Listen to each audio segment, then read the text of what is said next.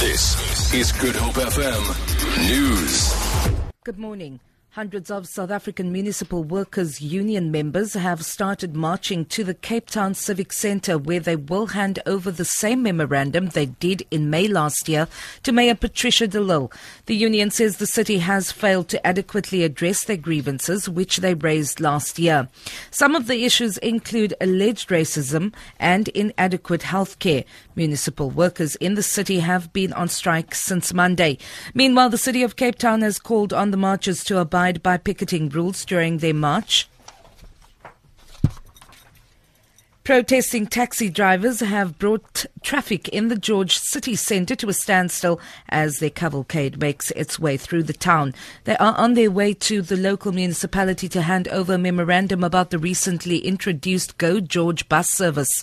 Spokesperson for the taxi drivers, Cornelius Isso, says the bus service has been implemented despite outstanding issues about compensation not being settled. The municipality has denied the allegations, saying they are unsubstantiated.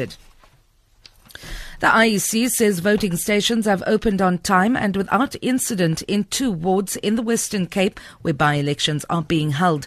Voting is taking place in Ward 7 in Oudtshoorn in the Little Karoo and Ward 2 in Robertson in the Cape Winelands district. Provincial Chairperson of the IEC, Courtney Sampson. There were 2 by-elections in the Western Cape, one in Oudtshoorn and one in Robertson.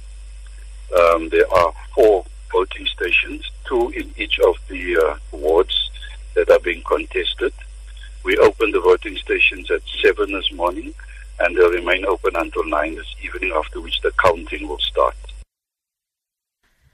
The Gift of the Givers Foundation says it will end its relief operation in Nepal tonight. The team has faced numerous obstacles ranging from rescue equipment being stuck at the international airport to red tape and safety risks. A strong earthquake hit Nepal more than a week ago, killing more than 7,500 people.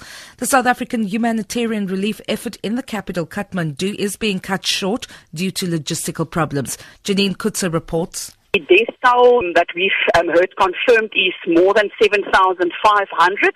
So they say confirmed foreign people that were in the country and whose bodies have been recovered are 62 from 11 countries.